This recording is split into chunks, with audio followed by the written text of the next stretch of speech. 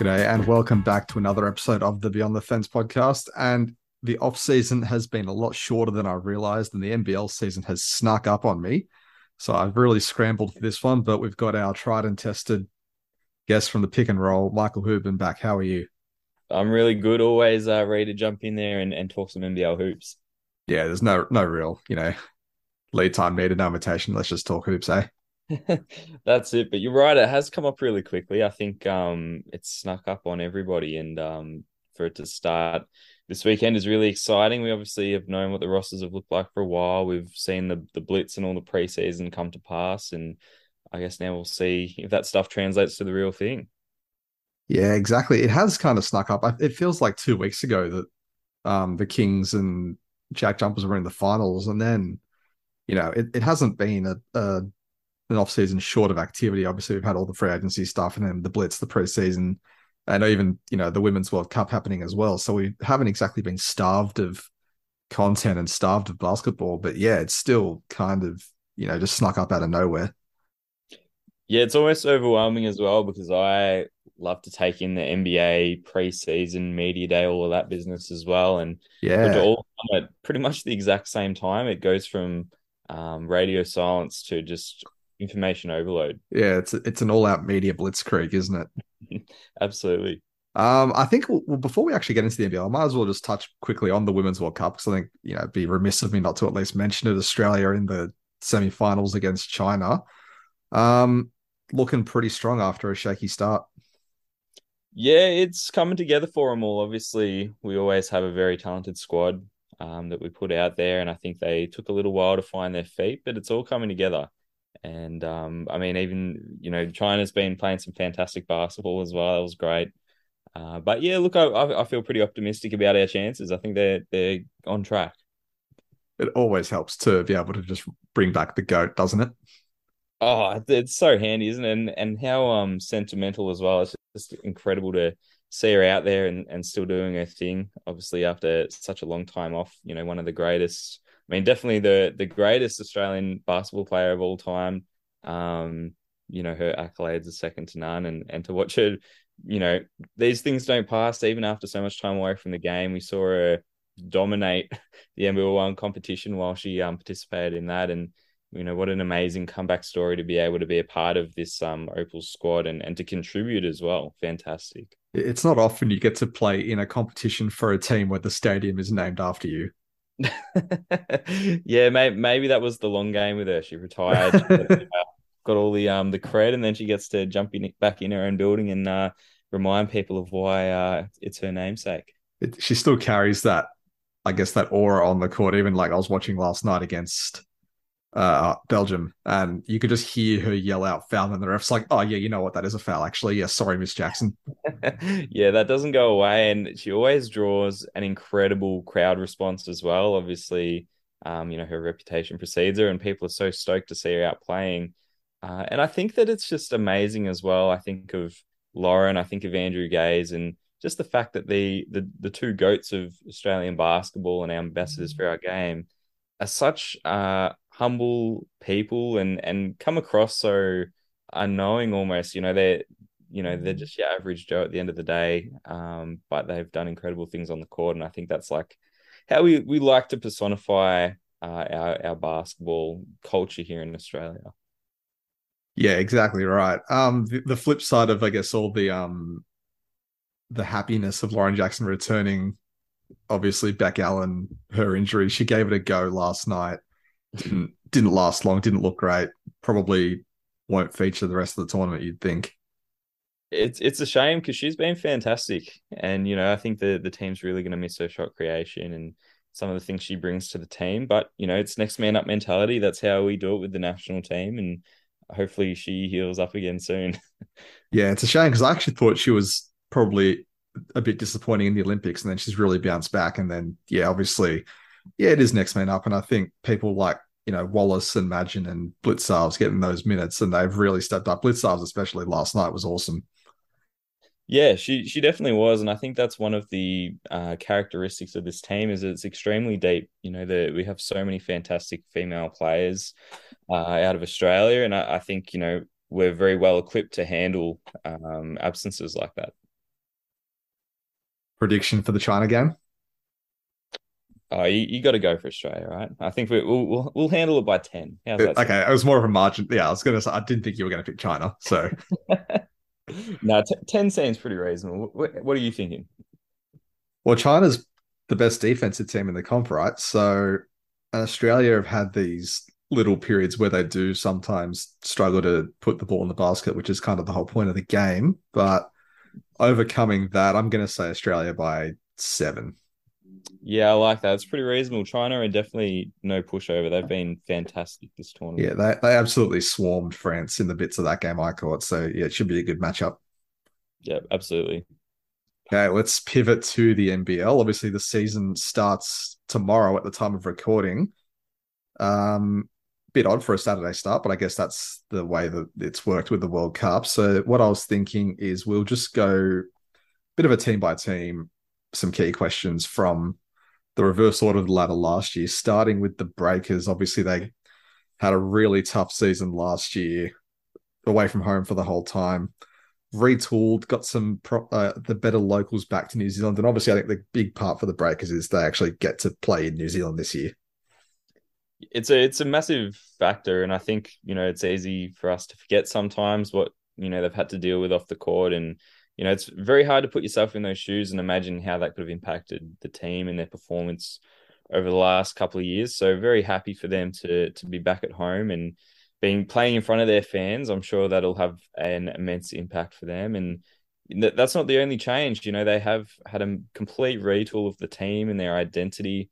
Obviously, Coach Modi taking over from Dan Shamir. He comes with his own characteristics, his own personality, his own methodologies on, coaching the team. And while there are some remaining parts, they have had a lot of turnover. So it'll be Mm. interesting to see how some of these new imports fare. They're obviously handing the keys to Will McDowell White, which will be a massive key to the season as well, how he goes. And then the next star, Ryan Repair, I think he's been super interesting as well. Had a great preseason. So there's a lot of different things that could work well there, a lot of question marks, a lot of new things. Uh, and while I think the bar was pretty low based on last season, I think they're going to have to prove every step of the way this season. They're a team that I feel at least offensively don't have the same firepower as some of the other teams in this competition. But it's clear that Modi has put an emphasis on toughness and defense and having a really strong identity on that end of the court. And I think they have the personnel to really be one of the top defensive teams in the league. It seems to me like a team that's built to play fast and play intense, right? Bringing in guys like Liafa Vodanovic, the imports they've got, Ryan Repair as well, and pretty much handing everything over to McDowell White, like you said. If nothing else, this team is going to at least play fast.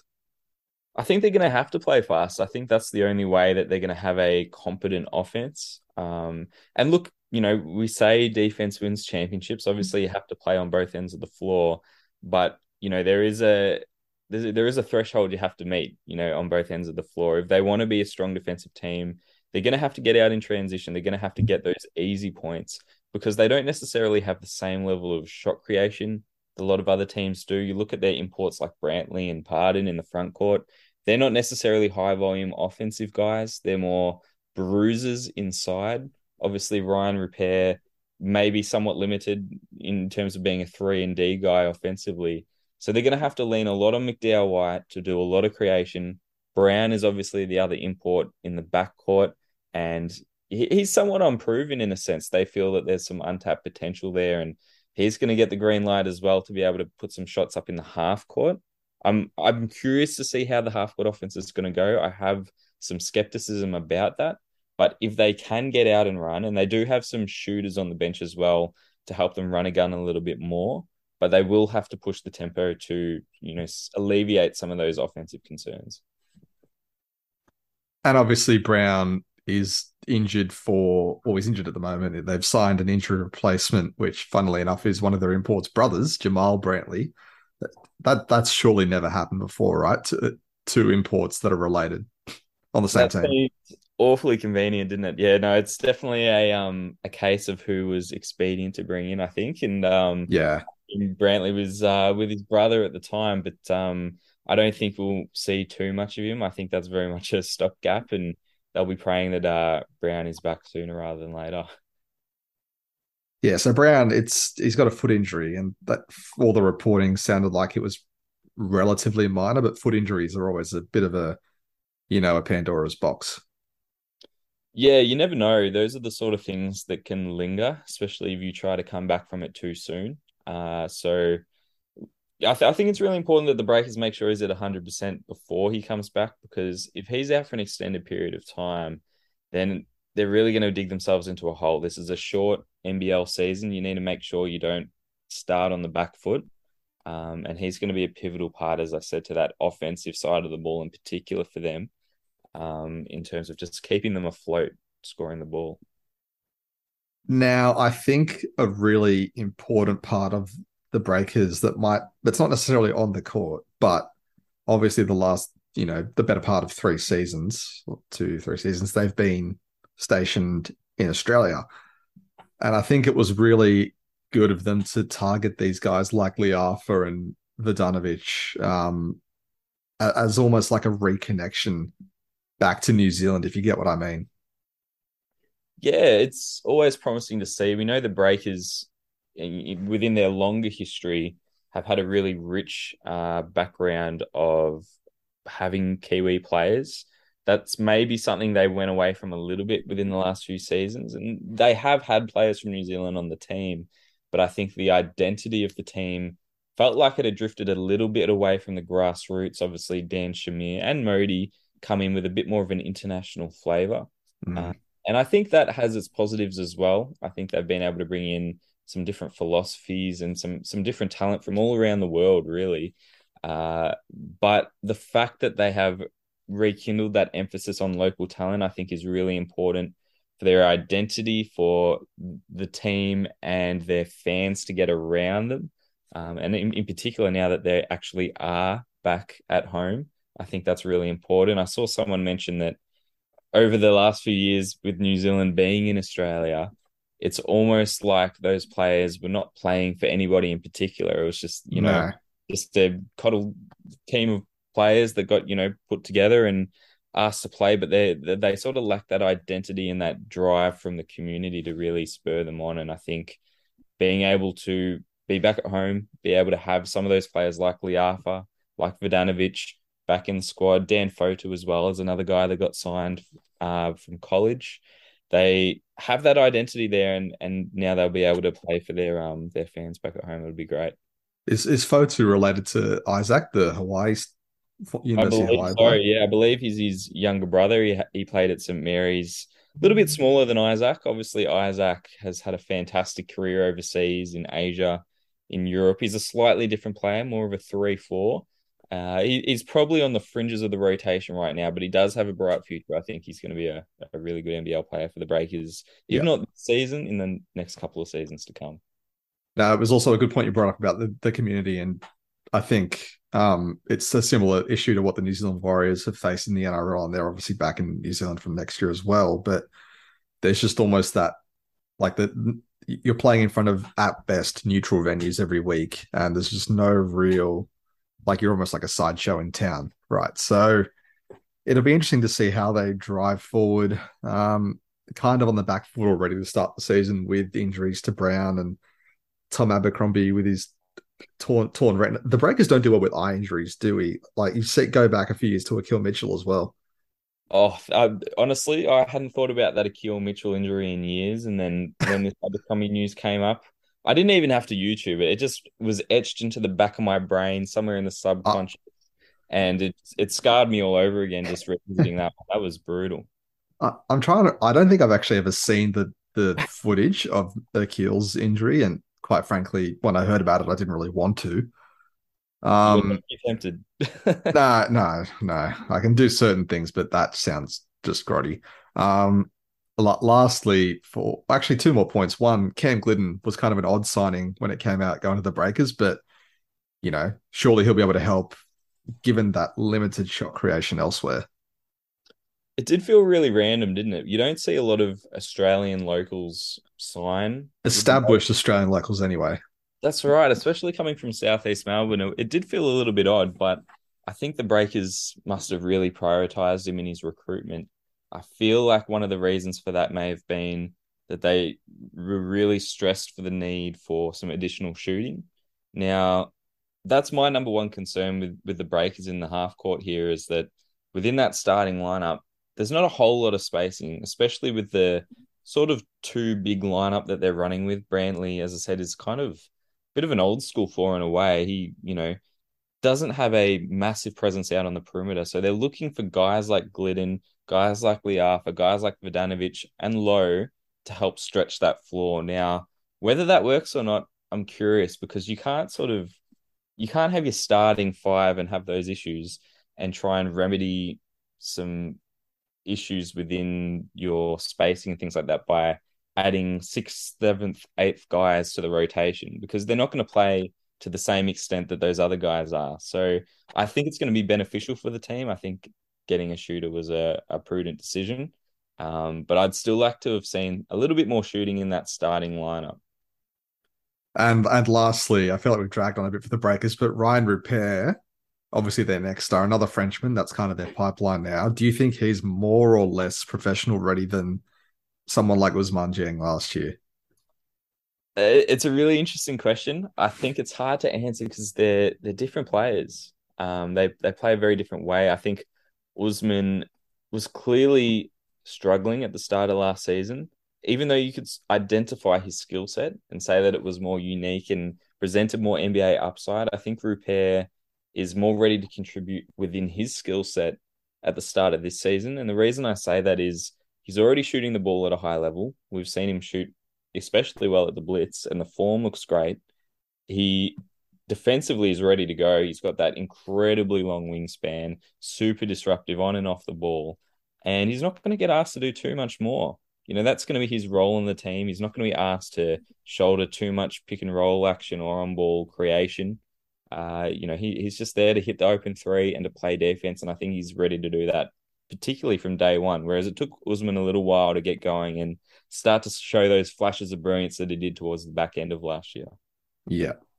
Okay, let's move on to the Cairns Taipans. Now, I think, had a pretty interesting off-season. I think when I look at the Cairns team from last year, I had pretty much resigned myself to Tajir McCall not coming back just because I thought he probably outplayed any realistic chance of Cairns bringing him back. And that's not necessarily a shot at Cairns. It's just the realities of A, their financial limitations, and B, just, being priced out by maybe a European team. So really good to see him back. I think, first of all, it's probably the best lead off.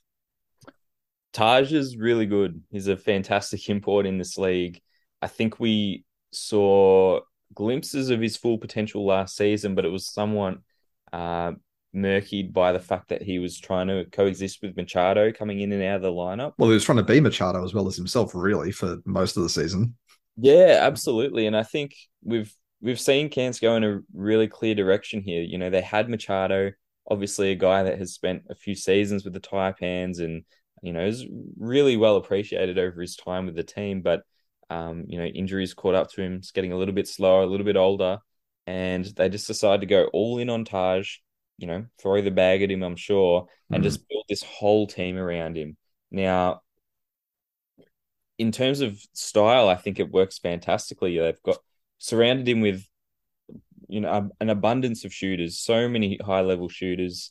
You've got athletic rim runners at the five as well, Keanu Pinder, Sam Wardenberg, and it's basically put the ball in Taj's hands, let him create, and we're going to go to work. Now, will that work effectively? I don't know. Taj had his moments where he was brilliant on the ball. We could see some real dynamism with him creating off the dribble, making flashy plays for himself and others.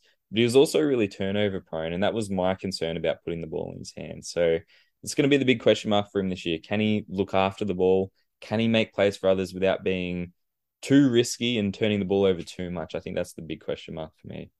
I look at Kansas makeup right now and I wonder what, I guess, the role is for someone like Shannon Scott, because I imagine the starting backcourt is probably still going to be McCall and Bull Qual, right? So you'd read up a little bit on Scott. He's sort of an uninspiring sounding import, career G Leaguer. He's played in Puerto Rican League. He had a pretty good, solid college career, but nothing too special. So I wonder if he like, what his role is going to be. Is he just going to be that steadying actual point guard next to McCall? Does he come off the bench? Like, what's the go there? It was really a surprising pickup. I think if you look at Scott in a vacuum, he's not an NBL level import. Now, obviously, Adam Ford has justified the signing, saying that they were looking for a little bit more leadership. They didn't need a high volume guy because they're putting the ball in Taj's hands. And there's a lot of merit to all that he's saying. I think Scott clearly has a reputation as someone that can run a team, someone that can take care of the ball, and someone that presumably is a sound leader. And all those things are great qualities and a little bit less tangible for people like us just watching off a screen or in the stands. So there may be value there, but with that being said, a smaller market team, a smaller budget team like Cairns, we look at a team like that and we think, man, just on a talent basis, they have to hit on three high level imports, and Scott clearly isn't that. So whether he's starting, whether he's coming off the bench, I think probably makes the most sense for them to bring him off the bench.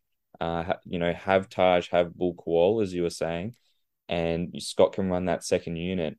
But I still don't think that the qualities that they're suggesting that Scott has makes up for the talent deficiency. I think they'd be better served to have another creator, another shooter, someone that can work off of Taj, but also just add a little bit more firepower as well, because Scott is a low volume player. I think in Germany last season, he might have averaged like 3 or 4 points a game. He was not a high volume player. And for all the other qualities they may bring to the table, I think that might be something that they assess throughout the season and maybe look in a different direction depending on how that pans out. The other import though, DJ Hogg, I've heard nothing but good things about him. Oh, fantastic. Obviously, he's come from a couple of different stints. He spent some time in France and had a strong college career. He's someone that combines shooting, as I said, most of this roster are fantastic shooters, but he has a little bit of diversity in his offensive game, and he has great size at 6'8" as well. He's someone that can play the three. He can also play the four. The Taipans are playing pretty small this year. Pinder and Wardenberg are going to be their fives, I believe. Those guys are like 6'9", 6'10", obviously very long and athletic. But this is a team that's going to get up and down and shoot the ball a lot. And they're going to benefit from a space floor. And DJ at the four particularly is going to be a big part of playing that sort of four-out game that, Adam Ford's really looking at. Does Hogg strike you as a bit of a Robert Franks type then? He does share a lot of similarities, yeah. I think the only potential deficiency you could point out in Hogg's game, and I don't think that we've necessarily seen it so far in the preseason with the Blitz, is he's not the most physical player. He's a little bit soft in some senses, and it'll be interesting to see if that proves to be a problem in the NBL. I think it'll be less of a problem in the NBL, to be honest. But as I said, so many strong qualities. Just like Franks, he can handle the ball, he can bring it down, he can shoot it from three. It's almost like a guard in a big's body. So I think he can have a similar impact to Franks. Obviously, Franks had a great year. Hogg is going to be a potential NBL first or second teamer, in my opinion. And you mentioned before the guys like Jonah Antonio, Sam Wardenberg, two really in-demand college products, local college products coming back to the league, and Cairns snagging them both. We know Wardenberg is probably going to start or at least play, big minutes for this Cairns team. Antonio's kind of an unknown, I guess, compared to that. Yeah, Antonio is an interesting one. He's had a very unusual path to the NBL. He spent time at college at a whole bunch of different levels, transferred many times, really struggled to find his niche a little bit in the college system. But there's one thing he did really well consistently throughout all of his stints, and that was shoot the ball. He is a sensational shooter. Not just a spot-up shooter, but a guy that can really run off screens. You would have seen in the Blitz, he just has this fantastically quick trigger release. It's so aesthetic to the eye. And he's such a specialist that if you actually look at his statistics within college, he's someone that would rarely put up a 2-point field goal. He's someone that lives almost exclusively behind the arc. And I think it's a good thing. I think it shows that he knows where his strengths lie. he's clearly not afraid to pull the trigger. You know, if he's sitting on that 3 point line, it's going up. And he also had a short stint post college playing in the Czech NBL, and he was solid in that league. I was surprised that he didn't come straight from college to the NBL, but he has his chance now. I think that Adam Ford has a great idea of how to utilize him. He's obviously prioritizing shooting on the perimeter, and I think he's going to be a really valuable and fun role player for this tight man's team. And with all these guys coming in, what do you reckon a role for someone like Majok Deng is going to be then? Obviously, a proven NBL swing forward.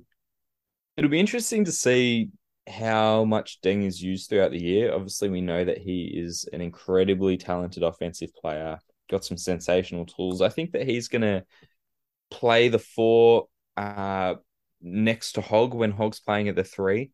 But in particular, I think the focus is going to be on Hogg and Deng, maybe a bit of Wardenberg as well, covering all those power forward minutes. And when they're doing that, you have 3 point shooting and not just, passable 3 point shooting, but these guys are all really good shooters at that four spot. It means that the court's going to be really spaced. It's going to give Taj McCall a lot of room to work and create for himself. And as I said, it's going to result in a really fun up tempo running gun team. Yeah, I wonder, like, there seems to be a lot of, I guess, what you would call switchability with this Cairns lineup. And the other part of that is obviously Keanu Pinder coming off a most improved season. And he's just another part of this, this jackknife collection of forwards that Cairns have. You're right, it is super switchable, and I think that's why it's so hard to figure out just exactly what Adam Ford is doing, because he has all these players that can play all these different positions. Obviously Taj is kind of playing like a point forward. Scott, will play off the ball a little bit more as well. And then you've got guys like Pinder, Wardenberg that, you wonder, are those guys going to play together? Are they going to play smaller? There's so many different variations that Ford can run with. And throughout the blitz, we didn't even get to see much of it because a lot of the guys were out of the lineup. It was reported that Ford was holding back a lot of his plays and different things that they were going to pull out during the regular season. So there's still a lot of question marks about exactly how this team's going to operate. Yeah, right. Okay, let's roll up the ladder to number 8. The very, very disappointing Brisbane Bullets from a year ago, but boy, have they made a splash. I feel like no team is being talked more than the Brisbane Bullets right now. Everyone's hyping them up. Obviously, there's a lot of name power behind this roster. You've got Tyler Johnson, you've got Aaron Baines, guys with a lot of NBA experience. And look, I think the upside's there. I think it's justified. I think it's really exciting to see those names in the league. But I'm equally as wary of how the health's going to play out, how much they're going to have an impact throughout the entirety of the season. I feel like it's a team that has a lot of variance in outcomes this year. Oh, absolutely. And I look at this Bullets lineup and this roster, and behind Johnson, Baines, and Sobey, like it doesn't fill me with tremendous confidence. Like it seems to be maybe high floor, low ceiling. Like you kind of know what you're going to get and what it seems like they're going to rely a lot on these top 3 guys to do a lot of the heavy lifting. Like they've got a lot of proven NBL quality players like your Jason Cadiz, your Harry Froling returns, but like up and down the roster, it's a bunch of dudes, really. It is a bunch of dudes, and I think it's doesn't. I mean, the way you just said it, it says a lot. I think for a team where its star players are going to be so heavily relied upon, you don't want those guys to be injury prone. I think a couple of injuries here and there throughout the season could spell a little bit of disaster for them if things don't pan out the right way. I don't think there's a ton of depth. It's actually a little bit better than I thought it would be. I was pretty concerned about it going into the season.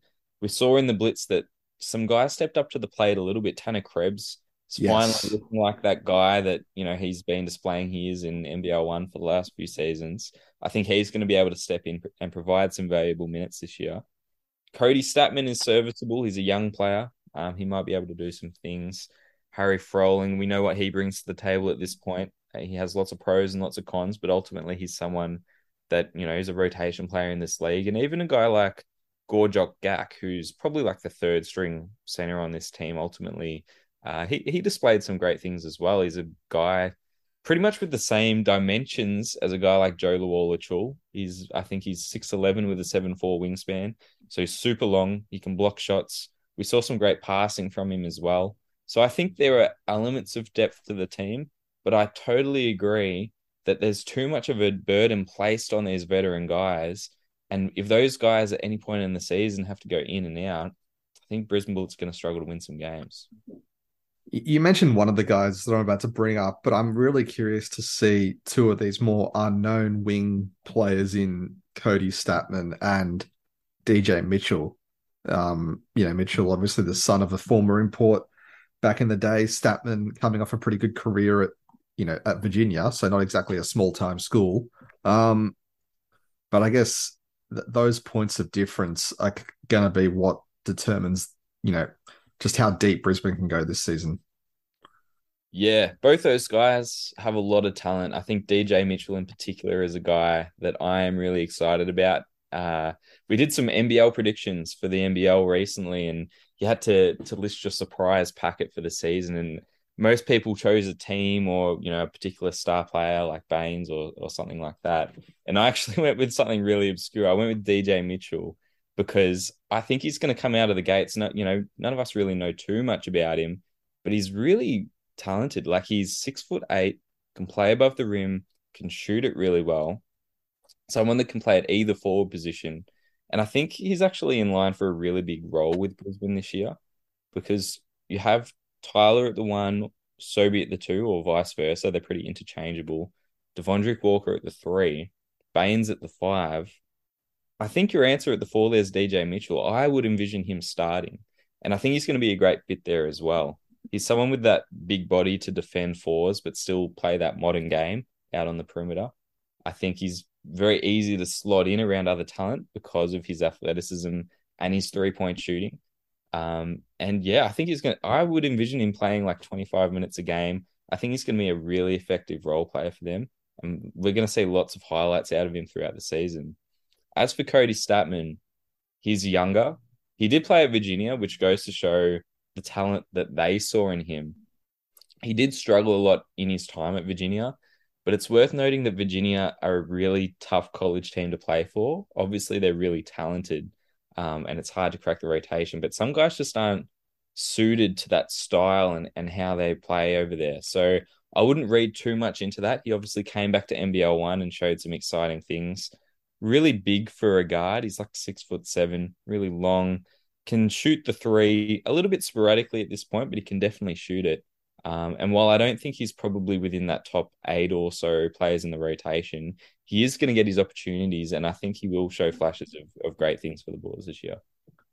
Now, we know what we're going to get with Sobey. We pretty much know what we're going to get with someone like Aaron Baines, the rest of this roster. But Tyler Johnson, there's a few, I guess, horror stories of really big name imports coming to the league and just for whatever reason, they're not it. I feel like we've probably moved past that stage now, but boy, I'm both really excited and like not hesitant, but wary because injury history aside, he's a very volatile type of player, like very violent in how he attacks the ring. His shooting comes and goes from his time at Miami and whatever he did later on in his career, Phoenix, etc., Brooklyn. I just wonder maybe whether the lack of what I would call a proper point guard in that projected starting lineup would hurt them, though. I'm concerned about that as well. I think we've had the Nathan Sobey point guard experiment on and off for the last few years. I think I feel pretty strongly that Sobey is best suited at the two. And while it is encouraging that they were able to get another import in the backcourt to coexist with him, Tyler Johnson is a scoring guard. He's not a point guard per se. So it'll be interesting to see how their roles look next to each other.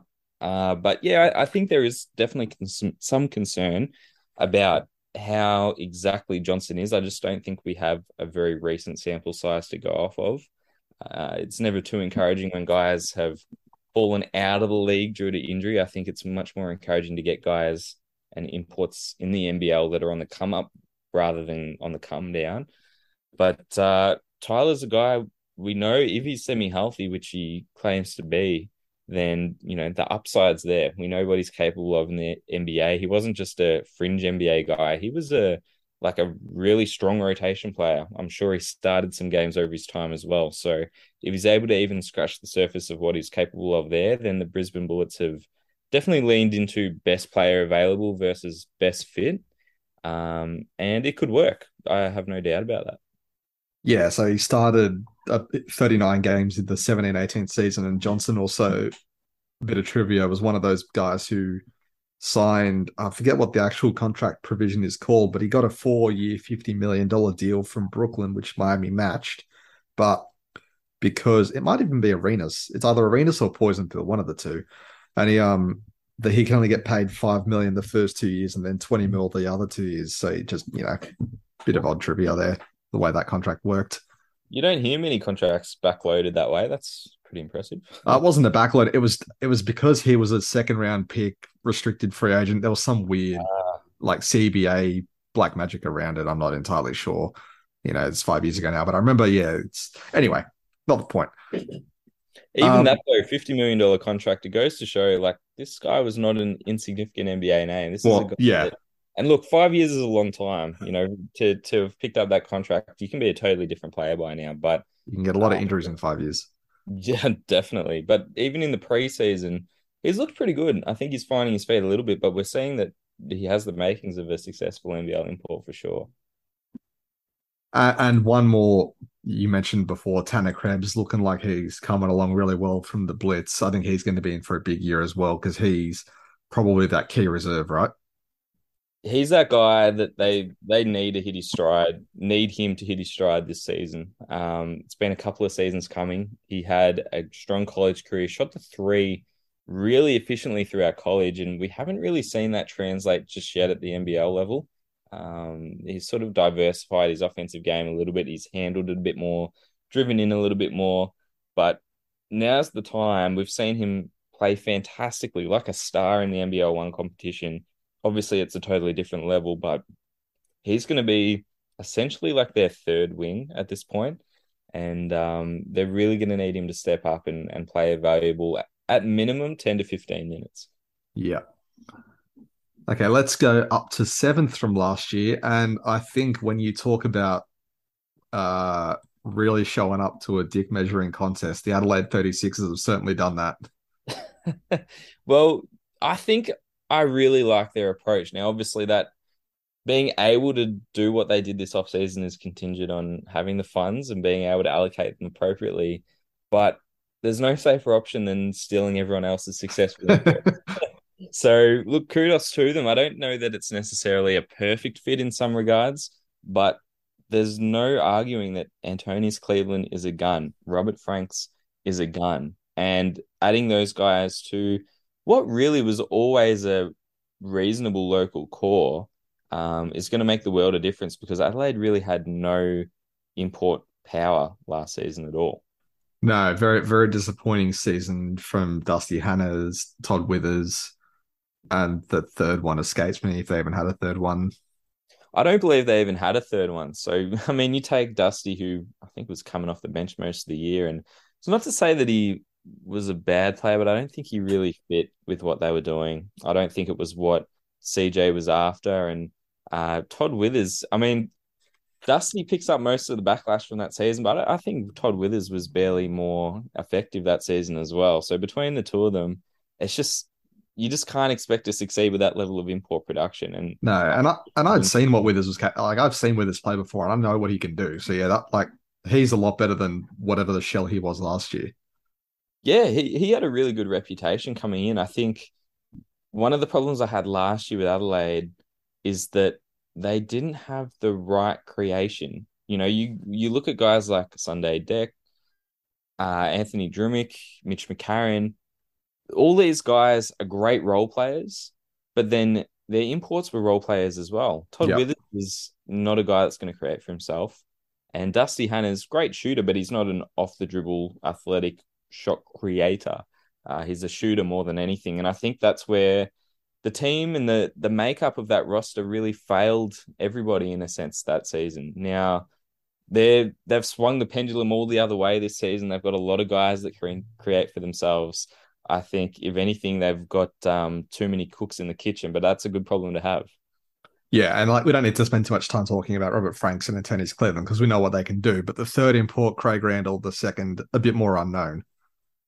Yeah, he's someone that doesn't have a strong sample size behind him. He sat out the year before last, and then he catapulted his way into the G League and was one of the best scorers in the whole league. Now, it looks really great on paper. The question is, how sustainable was that production? Especially because his college output, you wouldn't expect what he did in the G League based on what he'd done prior in his career. So that's where the question marks come from. Now, he's the type of player, to me, he reminds me in many ways of someone like a Tyler Harvey. And the reason that I say that is because their shot profile comes a lot from tough shots. I don't know if you've seen much of his play during the Blitz, but he's a guy that likes to create for himself. He's got a whole bag of tricks, but it's a lot of off the dribble shooting on the perimeter, and that can be really volatile. One of You those no, no, no, yes players. Absolutely. And it's great. Adelaide need one of those guys that can create off the dribble. That's what they definitely needed last season. But I think there's going to be games where you sort of go, oh, is this guy taking more than he's giving a little bit here? We've got plenty of other options at this point that we could go to. But there's going to be games where he's just going to go off as well. And I think as a third import, given how reputable the other two in Cleveland and Franks are, I think you can live with that from your third import. I think it's not going to be an issue, and I think he's a really talented third import to have. Yeah, and I'm just looking down this roster now. The locals are all pretty settled. I just wonder um who I guess does get the start alongside Mitch McCarron because maybe Cleveland and Randall make someone like Sunday Deck, sort of redundant in that starting lineup. Yeah, I feel like there's a few different ways you could slice it. I think you could even have Randall as your sixth man if you wanted a bit more creation in your second unit. But ultimately, I think they're going to go with maybe McCarron, Randall, Cleveland, and then you could go with Franks and Johnson in the front court, perhaps. Yeah, like I was kind of approaching that with do they just, load up their starting lineup with a bit of defense and then you look at that bench. Maybe they want a bit more of a settled bench. I don't know. I don't know if Randall is much of a facilitator. And that's probably what guys like Drimmick and, you know, Kai Soto and all those guys on the bench need. So Soto's an interesting one as well coming back. I think he was always going to come back for a second season, but I think he showed a lot at the end of last year that you go, all right, there's actually he's a bit more than a victory cigar. We can actually work with him now. He can be a really key part of the rotation. Yeah, I think if you look past the really polarizing discourse around Kai Soto, because you're either a Filipino who thinks he's the next Porzingis, or you're an NBL fan that thinks, oh, this guy's just a gimmick. Yeah. I think the truth lies somewhere in the middle. I think he was a good young player. Now, I also think that Daniel Johnson still has a lot to give, but I think he's on the down a little bit, just in terms of age. And there's going to be room for Kai Soto to grow into a little bit more role there. Likewise, Kyron Galloway, I think he's someone that can play at the five and provide some minutes as well. So between the two of them, I think they're both set for a little bit of an increase in role. But yeah, Soto brings plenty to the table. Obviously, the big Achilles heel is the pick and roll defense. You're never going to be super mobile at 7'2", 7'3". No. But lots of other appeal there. He's a guy that has been finishing above the rim, blocking shots. There's plenty of things that he can contribute to this 36ers roster, and I just find him really fun. He has plenty of highlights, and the NBL will be sure to feed them to you when he does them. But he's going to be a piece for this team. Yeah, and you actually stole my last point, which was about how I really liked the signing of Kyron Galloway. So Yeah, Kyron's really nice. Someone that can play the four and the five. Just that size and length combined with the shooting is enough in itself. Again, interested to see just where he fits into this 36ers team because it is very deep. I hope he gets enough run because, I think he's a really promising young player. Now, moving on to a perpetually disappointing franchise, the South. Maybe that's harsh. I don't know. The Southeast Melbourne Phoenix. Yeah, look, they never quite live up to expectations, do they? I think they always get a solid roster together. Um, but they have yet to put it all together, and I get the inkling that it could be a similar scenario this season. Yeah. I'll be on. I know quite well Alan Williams. Obviously, anyone who watches the NBA would know him from his time at the Phoenix Suns. They call him Big Sauce. Um, but the other two imports, Trey Kell and Malcolm Bernard and Gary Brown. Sorry, there's three. Kell's obviously injured. But Kell and Gary Brown, I can't say too much about them. Really. Well, they have decent European resumes, both guys. But the issue from an NBL lens is we haven't really been able to see much of either of them. That's been the curse of the Phoenix so far this preseason is everyone's getting injured. Now, I think for this Southeast Melbourne team, they need at least one of these guys to be an elite import, and both of them seem solid. They're not guys that are exceptionally prolific in any one skill. What they do seem to bring to the table is a little bit more well-roundedness. I think both guys seem to be solid defenders as well as capable offensive threats, and that's great. But the question mark last season was a guy like Xavier Mumford. They felt that they couldn't go to him down the stretch. And I'm not sure that it's going to be a different scenario this time around.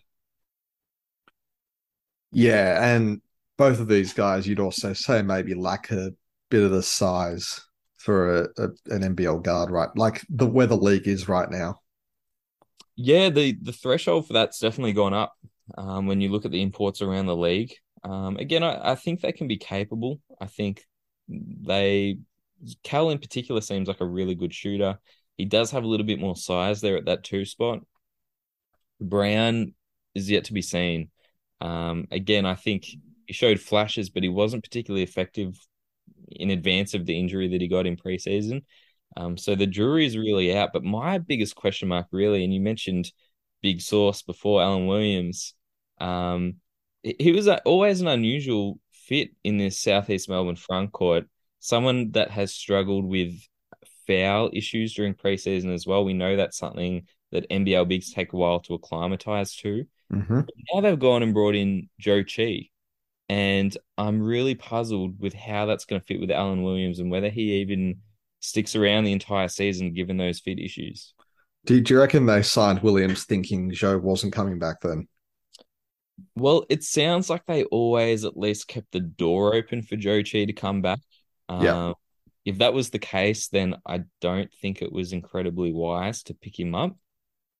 But with that being said, if Chi didn't come, then they really needed a five. Their only other five was Dane Pinot, and they needed someone with that size. If anything, Allen was small for a five. Again, he's one of those guys that's a bit of a bruiser, and even though he is undersized, he's someone that is not particularly modern in terms of his skill set either. He's a rebounder, he's an interior player. Uh, Yes. and that ultimately is the issue with Chi and the connection there is that both guys want to be in the paint. Yeah. It doesn't seem like a recipe that's going to end well because obviously you can't start both of them. That's non-negotiable. So, one of them is going to have to come off the bench, most likely Williams, you'd think. And then it's a question of, well, is this really the best use of your import slot? Because you can obviously get a new import, but also with Joe, you've effectively got a fourth import for free with that Asian player provision. So do they just look to cut bait themselves before it gets to a problem and maybe bring in a wing or something? Because especially when you look at the injuries to Ryan Broekhoff as well, we don't know what his health is going to be like long term as well. Yeah, Broekhoff, not just in terms of his injuries, but also, his form has been up and down since he came to the NBL. And I think if you look at this roster on paper right now, they have a abundance of talent at the five. So you've got Chi, you've got Williams, and you've also got Dane Pinot, who I think has ended up going a little bit underappreciated and underutilized since he came back to health. So I would like to see Pinot slide into that backup five spot And I think a great outcome for them would be if they were able to swap Williams with maybe like a combo forward to sort of fill out those minutes at the 3 and the 4. I'm not particularly enamored with Ruben Tarangi or Grant Anticevic as above average rotation players right now.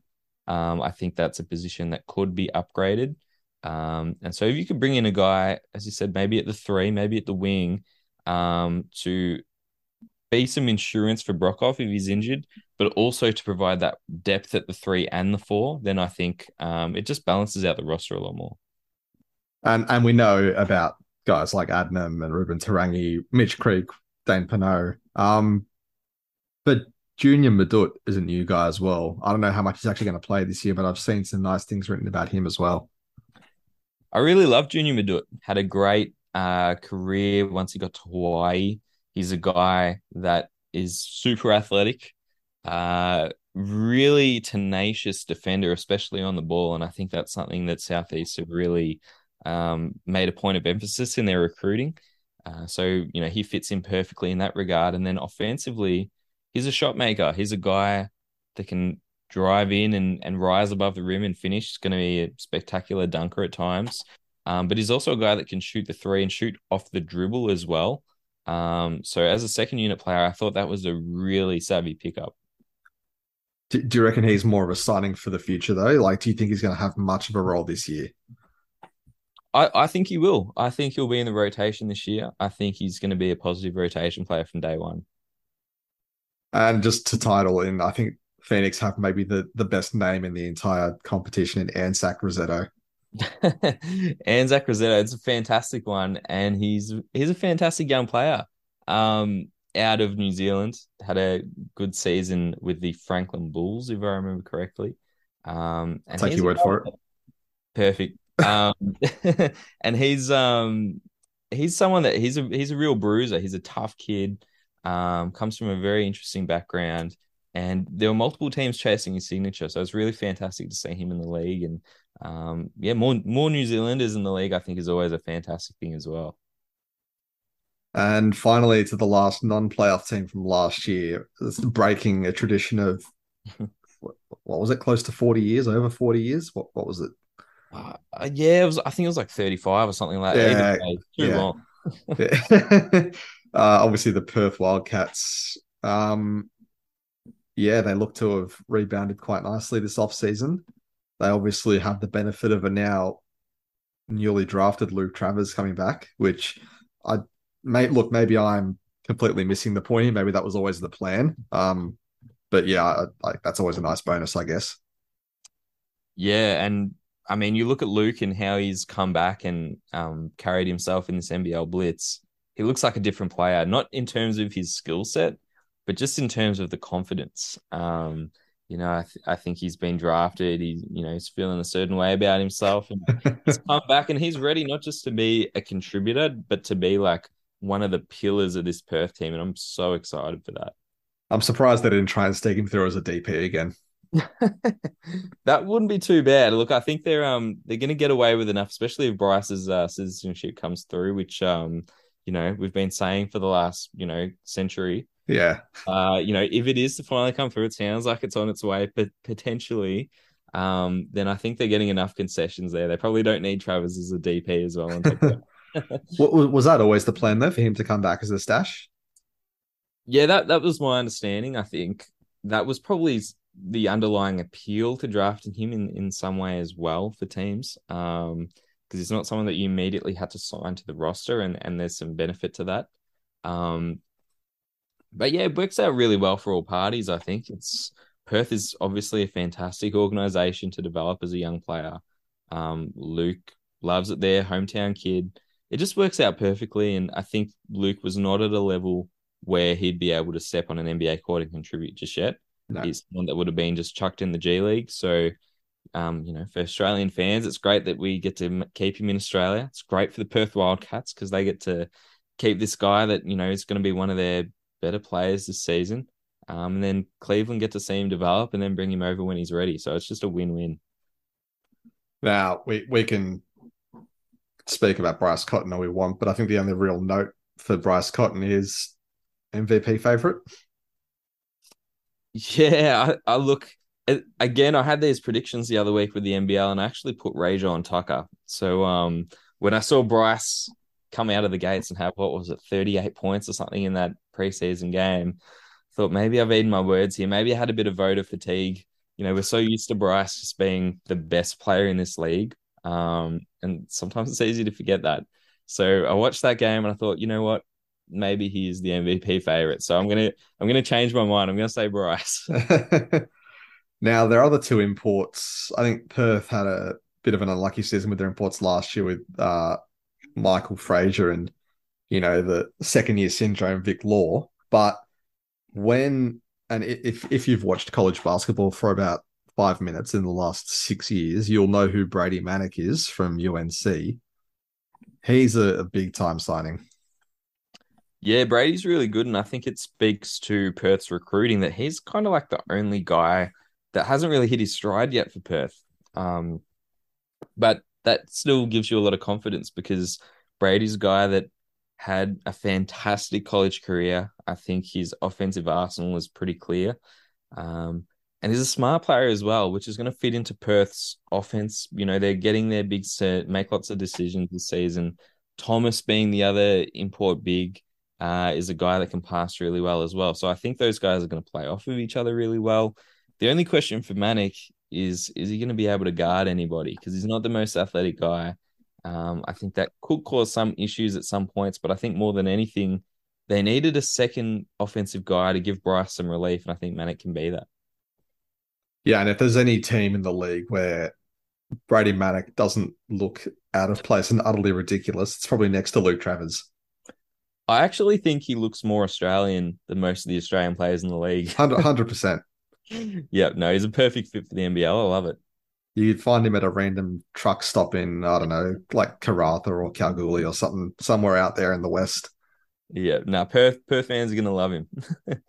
I think a really interesting signing for Perth though was bringing Corey Webster back to the league, and he left the league in let's say shadowy circumstances a year ago now, but him coming back almost the Bryce Cotton before Bryce Cotton, so to have him either as their starting other guard or their six man, whatever they decide to do with him, just another layer really. Yeah, it was a funny signing on so many levels. I mean, a lot of people alluded to his previous signing with Perth a number of years ago as well, where he didn't end up in Perth. But he's here and he's been wearing a Wildcats uniform. So I actually think it was a really good signing. Now, is he the perfect fit alongside a guy like Cotton? Maybe not. As you mentioned, they're sort of like for like in many ways. Their skill sets, at this point in Corey's career, it's fair to say that he's kind of like a poor man's Bryce in many respects, in terms of that undersized combo shot creator. Uh, but if you look at who was on the market at the time, Perth clearly needed another guard. There weren't really many other NBL level guards running around. Corey's on the table. I mean, you got to take Corey, right? He's a very talented player. We know what he can do in this league. He came to the New Zealand NBL in the offseason, had a fantastic offseason there. So, yeah, I think he's a fantastic fit. Just gives them another creator, another offensive guy to alleviate some of the load a little bit. And I think he's going to be really helpful in that regard, even though there are some flaws in terms of the defense and the fit alongside other guys there. And I guess the final note for the Wildcats is they obviously had a relatively unhappy year considering under Scott Morrison, but John Rillie, a legend of the game in Australia, comes in as their new head coach and I guess a new direction. Yeah, you listen to John speak, and I think he's such an inspirational coach in terms of his philosophies and his principles. I think if there was any perception that Scott Morrison went away from what made Perth so fantastic, under Trevor Gleeson, then John Rillie is definitely a return to that. And I don't think that Scott Morrison was a bad coach, but I think John Rillie is sort of coming back to a lot of the things that Gleeson did right. Some people have mentioned that they're running a lot more flex actions in their offense now, which is where we've seen Bryce at his best. And I think that's a fantastic development. I think he has a great emphasis on things like rebounding, um, with a different take and philosophical take on um, rebounding versus getting back and running that Scott Morrison did. And he seems like the sort of guy, just in terms of his temperament and the way that he speaks, that he's going to get the most out of this team. And if they lose, it's not going to be for a lack of effort. This team's going to play the right way. They're going to play hard, and it's a team that you're going to want to get around. Absolutely. Now, I'm going to go a little bit different here. We'll start with the teams that got knocked out in the first week of the finals. So we'll start with the Illawarra Hawks. And outside of their two new imports, a pretty settled group. A pretty settled group. We know what we're getting out of a Sam Froling, a young player that's improving for sure, but we know what he brings to the table. Deng Deng, it feels like he almost never left. I know he had the season in Brisbane. He had a great season as well. And now Bit of a trade with Froling then. A bit of a trade with Froling. And I think, personally, I think that's a win for Illawarra. If you're trading Harry Froling for Deng, I think Deng is the better player in that scenario. So I think they've done well there. And then, you've got guys like a Calder Gack and Tyler Harvey, of course, returning. Breeder, we hope, gets healthy at some point. But they got some really interesting new pieces, and I'm curious to see how it all fits together. Yeah, I want to start with, I guess, my favourite son from last season for the Kings, making the trip down Wani Swakala Bullock, a real, I think, really big get for the Hawks, especially when you consider, and he's not on the same level defensively as Antonius Cleveland, but when you consider losing him and then picking up a key starter from your fiercest rivals, that's only considered a win. Yeah, the Hawks really wanted Wani, and I mean, it was clear. I think he's one of the first guys signed in free agency, so he was someone that they clearly targeted. They wanted him at the 3, and from Wani's perspective, I know that he spoke about wanting to expand what he could show on the offensive end as well. Now, wanting to do that is one thing. He obviously had a very clearly defined role on that winning Kings team. The question mark is whether he's able to do more and able to do that effectively at this stage in his career. I think he's still a guy that is going to be limited offensively. And, I think he should maintain his focus on that defensive presence because he was so good at that for the Kings. And while it is a drop from having an import like Cleveland, I think he will be able to fill that role to, 80% of its capacity on the defensive end, which obviously allowed the Hawks to go into a different direction with their imports and get in, some other options at different positions. So I think it was a great signing. Yeah, and I'm looking at the imports that they've got, and Justin Robinson is another point guard, and George King, a wing type. So I'm looking at the center rotation, and is this the season we finally get to see a Calder Gack proper minutes? It's possible, but I don't want to get ahead of myself because I think we're ultimately going to see Froling at the 5. We've got Mango Mathiang at the 5 as well. And I think Gack will just slide in, pending injuries. Now I think a Calder is close to performing at this level. His tools are obvious. He's probably the best athlete on the team. But he's going to have to earn those minutes because, as I said, there is some depth in the front court there.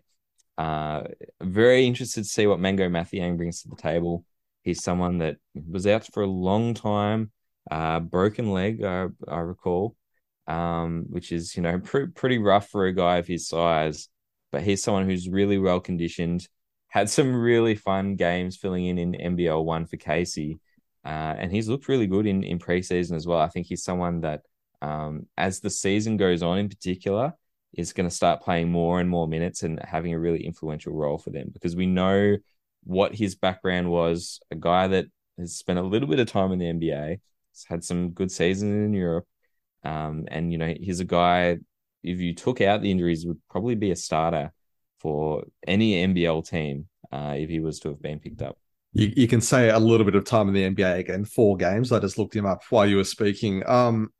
But when you look at Mathiang, and I was going to bring him up next, when he came out of Louisville, he was kind of like one of the jewels in Australia's stable at that time. And then he getting into the NBA with the Charlotte Hornets. Now, he didn't last long in there. He was mainly in the G League that season, but he was considered a really talented center prospect, alongside guys in that era like Thon Maker. And then obviously the injuries have kind of slowed him down. So I'm really hopeful to see him have a bounce back season because he is another guy, a bit like Deng Adel the year before. Um, Sorry, not Deng Adel, Joel Reith. Uh, Another guy that can maybe get his way back into the national team conversation.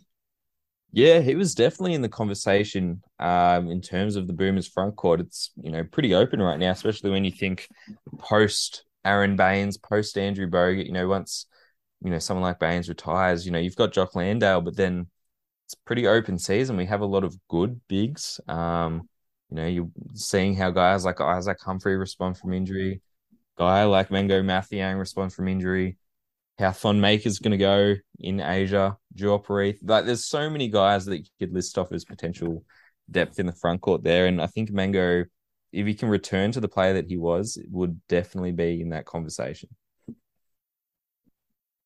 Um, I don't know anything about George King. I was going to put it out there, but he looks like another smaller, like a wing type. So that's three imports that are all going to play, guard forward. Yeah, I think, and this only really occurred to me as we've gone through these teams, but I think there's a growing trend of teams going smaller at the four. Now, I think Swaka Bullock's going to be that starter at the three, and then King's going to play the four there. Now, he's 6'7", maybe 6'8". Bit of a combo forward in that regard. He's really versatile. He's someone that plays both ends, does a little bit of everything. Not going to be a high volume offensive option, but I think he's going to be a really capable player. Now, we haven't seen him through much of the blitz. I think he spent some time going back to the US. But I'm really curious to see what he brings to the table. I think what's interesting about this Illawarra Hawks team, not just with King, but with Robinson as well, is, again, a smaller market, smaller budget team that you would imagine would rely heavily on imports. They have gone for guys, and this isn't a reflection of their ability, but these guys were not actually high budget level signings. They were reasonably budget savvy. And when you consider that, I think the signing of King and the signing of Robinson were really exceptional. Yeah, and Robinson played for about 17 different teams in the NBA last year because of all the COVID outs. But he's a really capable backup point guard. Sorry, well, point guard, but I don't know what his role is going to be on this Hawks team with Tyler Harvey. It's kind of a 2-for-1 deal in that scenario, even down to the fact that they're both left-handed. But I've seen Robinson play now, and I think he's quite aggressive on offense, and he can really shoot the three. Maybe not as good a facilitator, and maybe that's where they get stuck because Harvey, for as good as he is, his strength is also in his scoring. But I think if nothing else, you're going to have a really high volume punch from that backcourt. Well, if you remember back to last offseason, the Hawks actually initially signed Travis Trice. Now, that's a guy in a similar mold, high level scorer, a bit undersized, not necessarily a fantastic defender, but a guy that could score and facilitate at a really high level. So I think they've always had that vision in mind. And you look at what Robinson's done so far. He obviously has some NBA experience behind him, but I think in the Blitz, he was probably one of the most impressive imports that I saw. I think it's clear that he's going to be a really strong import in this league. Being a bit more geared towards the scoring aspect, maybe in preseason, but he is a guy that has shown in other settings throughout his basketball career that he can really facilitate it as well. So I think that combination with Harvey is actually going to work out really well. Be interesting. They are smaller on the defensive side of the ball, but I think offensively it's going to be a really great fit, and that's where the crux of their offensive firepower is going to come from. And finally, on the coaching, obviously Gorge sadly departs, but it means Jacob Jackomas gets his shot after a million years as an assistant.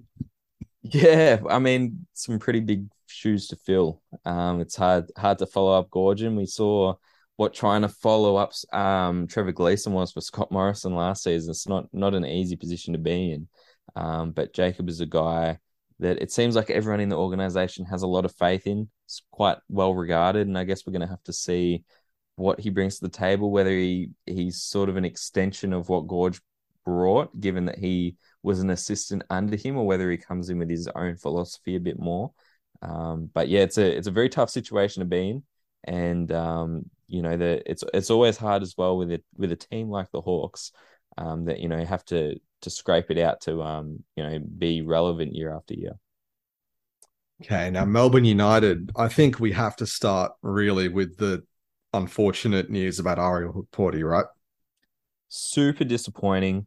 Obviously, Ariel had some fantastic flashes last year. Really fun player and seems like a really fun guy as well. Really good guy that everyone loved around the organization. So it's really shattering. It's he made the decision to stay an extra year to help boost his stocks, and he must have felt absolutely terrible when that injury occurred, knowing that jeopardizes his entire draft campaign for the next 12 months. Now, I guess if you can look at a silver lining, they went through a similar situation with Jack White, so they know how to go through that process with him. And Jack obviously was able to bounce back, being even better player when he came back, and now he's playing for the Denver Nuggets. So we can only hope that Ariel has a similar trajectory in terms of his recovery and career from then on. But it's a big blow for Ariel, and it's obviously a big blow for United as well. And you see the vision, the immediate look around, and then the realization that no one's kicked him, like the classic symptom of an Achilles tear. I think Vasiljevic had the same thing as well when he did his a couple of years ago.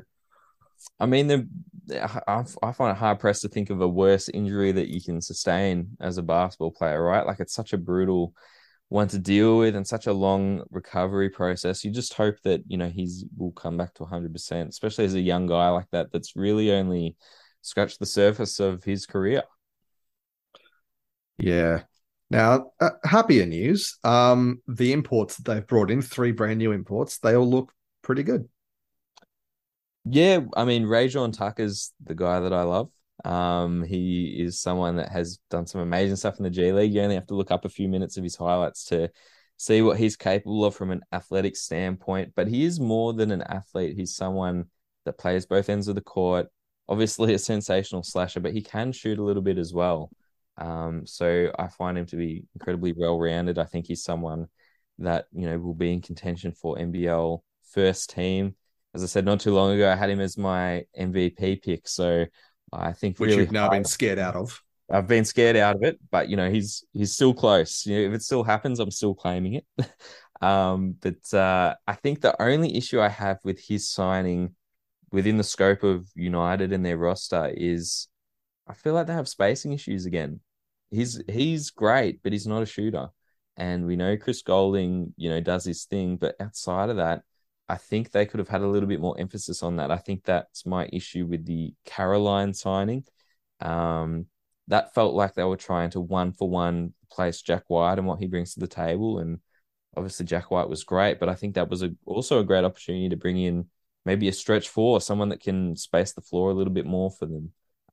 So I do have some issues with the Caroline signing, but he does bring his own things to the table. Very strong rebounder and defensive presence. And then you got Xavier Rathan-Mayes coming in at point guard. Now, I expect him to back up Shea Ili. I think Ili deserves that starting spot. Again, another shot creator. I think that addresses one of their needs.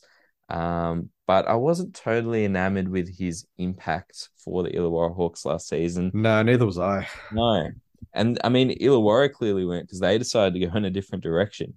So, he's going to bring some things to the table, but whether that could have been a spot that was more utilized elsewhere, I think I'm a little bit skeptical about that one as well. Yeah, I watched Rathan-Mayes, especially in the first round series against the Kings, and very volatile offensive presence off the bench. Quite shot happy, and when it's not falling, and he's not much of a 3-point shooter either. So his shot profile is sort of limited to mid-range and in. And as we all know, look, the analytics hate the mid range. You know, if you're a real hooper, then you don't really care about that. But um, the fact that he's, you know, his bread and butter is, you know, he, inefficiency almost. It's a real, like you said, I wasn't too impressed. Well, he's a fine player, but I wouldn't have been rushing to keep him if I was the Hawks. And then on the same token, I wasn't rushing to get him in if I was another team in the league. It's just a little bit surprising because you know what situation Melbourne have. They have so much flexibility in terms of what they can afford to get in terms of import players. To see them sort of rehash a guy that a lower budget team, wanted to move on from, it just struck me as a little bit unusual. And I get the fit on some levels. And look, I enjoy watching him play as well. He's got a lot of tricks in his bag. He's a very talented player. But you mentioned the shot profile. I think sometimes his presence on the court can detract from the team game as well in some respects.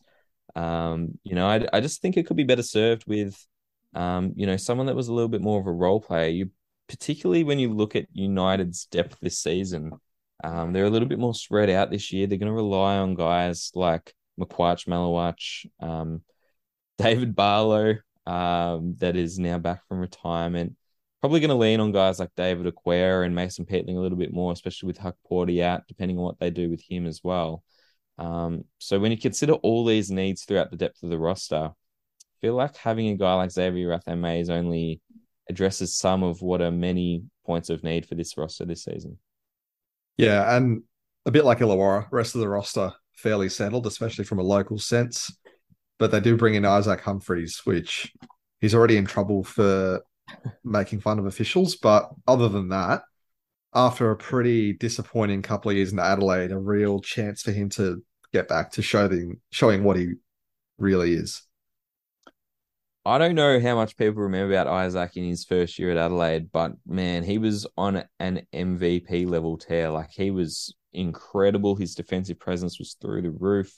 He looked like someone I thought was going to be a lock for that Boomers squad. So it's been quite a couple of years for him, but he's looking healthy. We all saw the backflip. And now it's just a case of him working back up to game conditioning and a feel for the game again. That's easily overlooked when you have that much time off. But I guess another silver lining with the Huck Porty absence is that Isaac's going to have all the time in the world to get his legs under him and get back to the player that he was a couple of seasons ago. And if he can do that, then that's crisis averted really for Melbourne United. And David Barlow, a little bit of smoke and mirrors about his retirement, a little bit of maybe some dark arts employed, a handshake retirement to try and do something else. And then if it didn't work or, whatever, he comes back.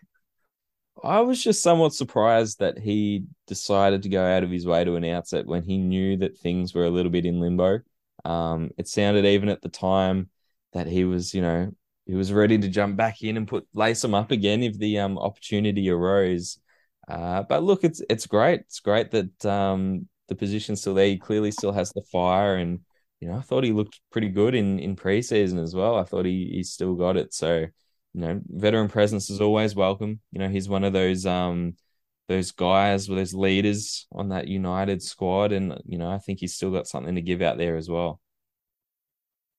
Now on to our first grand finalists from last year, the Tasmania Jack Jumpers. Now, obviously, I live in Hobart, and Hobart's not a big place, but if anything to go by, so last year I saw Mikhail McIntosh out in the wild in a lunch place, and I've already seen Rashad Kelly frequenting the cafes of West Hobart, so I feel sorry for the year he's about to have. Yeah, look, you know what? I actually quite like Kelly. I think he's going to be an upgrade on McIntosh. They're very different players. But McIntosh is a guy came in to score the ball and he didn't do it efficiently. He was a guy that you could have left it at that. Really, he was a guy. He was a guy. And Kelly's also a guy, but I think he's a better guy, and he's a guy that brings a little bit more athleticism to the table. look has looked really good in preseason. I think that he's really fit the part. Um, Josh Majette, obviously we know what he can do, but then Milton Doyle comes in. He, has the big shoes to fill of being Josh Adams' replacement. Now, Josh Adams obviously went nuclear to end the season. He I think did. that's what is fresh in everyone's memories. But it wasn't all sunshine and rainbows throughout the entirety of the season. I think there were times where his individualistic shot creation um, was to the ire of Coach Scott Roth a little bit. Especially when those shots aren't dropping, it can be a little bit hot and cold in terms of its impact on the team. And while I think Josh Adams was fantastic and I wish he was able to come back, I think Milton Doyle is a very good player in his own right, and he's going to be able to provide maybe a little bit more of a defensive presence than Josh. He's going to play within the team structure a little bit more, and he still is able to provide a level of shot making and shot creation that this Tassie team desperately need. And other than that, it's a very settled cast of locals. They've brought back pretty much the entire band from last year. Matt Kenyon, Jack McVeigh, Chris Levick, Bairstow, Sam McDaniel, Jared Weeks, Clint Steindl. But I think the big key for them is going to be uh, Will Magnay this year and how if his health and because if he's healthy, he's one of the more exciting centers in the league.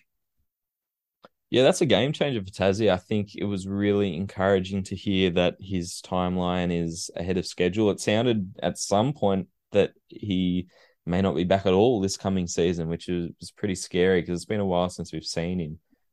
But yeah, if he is able to slot into that front court, then he makes the world of difference. We know what he brings on the defensive end.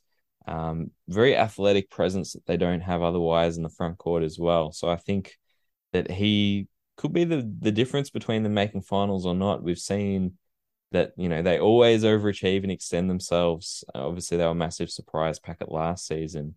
Uh, but they've come out even in preseason and they're doing the same thing they've always done to teams, just playing hard, annoying them, and winning games they have no right to win. So um, that's great. I feel like it'll only get them so far doing the same thing they did last season, though. And having just that extra talent like a Will Magnay is what's going to get them over the line there. Jeez, I remember listening to a podcast this time last year that was saying Tassie were just effort merchants that had no talent, and we saw how that turned out. Those two looked silly. Oh, look, that might as well have been me because Yes, it was us. Yes, it was us. I thought it might have been. But look, I mean, all credit to him, but I think, and maybe this is a little bit controversial to say, but I think a lot of things fell really well in their favor for them to get as far as they did. And that's the name of the game. It's not to put an asterisk mark next to their achievements last season, but in terms of them being able to replicate what they did and do it again this season, I felt like they needed to just add a few more elements to the recipe there. And I mean, you can't fault a team that went runners up for running it back and bringing the same roster, more or less. But yeah, I just come back with a similar level of cynicism, which I'm forward to be proven wrong in the not too distant future. And maybe I'm the only person who gets excited about development player signings, but Isaac White coming from Illawarra. Yeah, well, I mean, that's essentially a regular signing under the DP guys. So I think that was a fantastic pickup. I think it was a great move for the NBL to allow previously ineligible candidates to be able to sign back on DP deals, assuming that they're still under the DP age limit. It's only fair to get them their opportunities. And Isaac White is a guy that, was just squeezed out a little bit in terms of, a rotation spot in the NBL. But that DP eligibility means that he's able to jump in and provide some really serviceable minutes because he was pretty good for Illawarra. And he's had a really good preseason for Tassie as well. He's someone that can shoot it, very energetic, great conditioning. So he's going to be able to provide some valuable guard minutes for Tassie as well. and now the champions from last season. And obviously, the price of success is money and driving up the value of all your players. So the Sydney Kings have obviously lost all three of their championship imports from a year ago. Well, technically four, if you count RJ Hunter, but they've lost all three of their imports from a year ago. And all things considered, I think they've done all right. I'm pretty happy with their roster. I actually picked them to run it back and go back to back this season, and I think that it's not the same perspective that a lot of people have. I think most people look at just the immense import talent that Sydney had last season and the fact that it is inevitably a drop off. I mean, it's hard to go from Jarrell Martin and Jalen Adams and guys like that, and expect them to be able to replicate that from a recruiting standpoint. But the guys that they have brought in are still really good. Derek Walton Jr. is very tenured over in the States, is a guy that comes in with a great reputation, and I think will be one of the best point guard imports in the league. Justin Simon came in. We know how he was with Illawarra a couple of seasons ago. He was Antonius Cleveland before Antonius Cleveland. Um, and he replicated the same thing in Germany the season after when he left as well. He's someone who is one of the best wing defenders outside of the NBA. And he's going to be able to have that similar presence for Sydney this season. Tim Suarez is an interesting one. I don't think he's as strong as the other two, but he goes and helps address a need that otherwise would be an extremely sore spot for this roster, and that's spacing. It's my only real concern with the Kings this season. And it's only really because you have Justin Simon and you have Xavier Cooks. That's a tough partnership to coexist with. Both guys essentially non-shooters. But they've done their best to surround those guys with some guys that can shoot it. We know Dejan Vasiljevic, big time shooter. Tim Suarez being able to get a stretch five helps that case a lot. And then Derek Walton can shoot it as well. So I think they've gone some way to addressing that concern. But at the end of the day, Simon and Cooks, as prolific as it's going to be on defense, it is going to cause some offensive disruptions. And that would be my only real concerning element for this Kings team.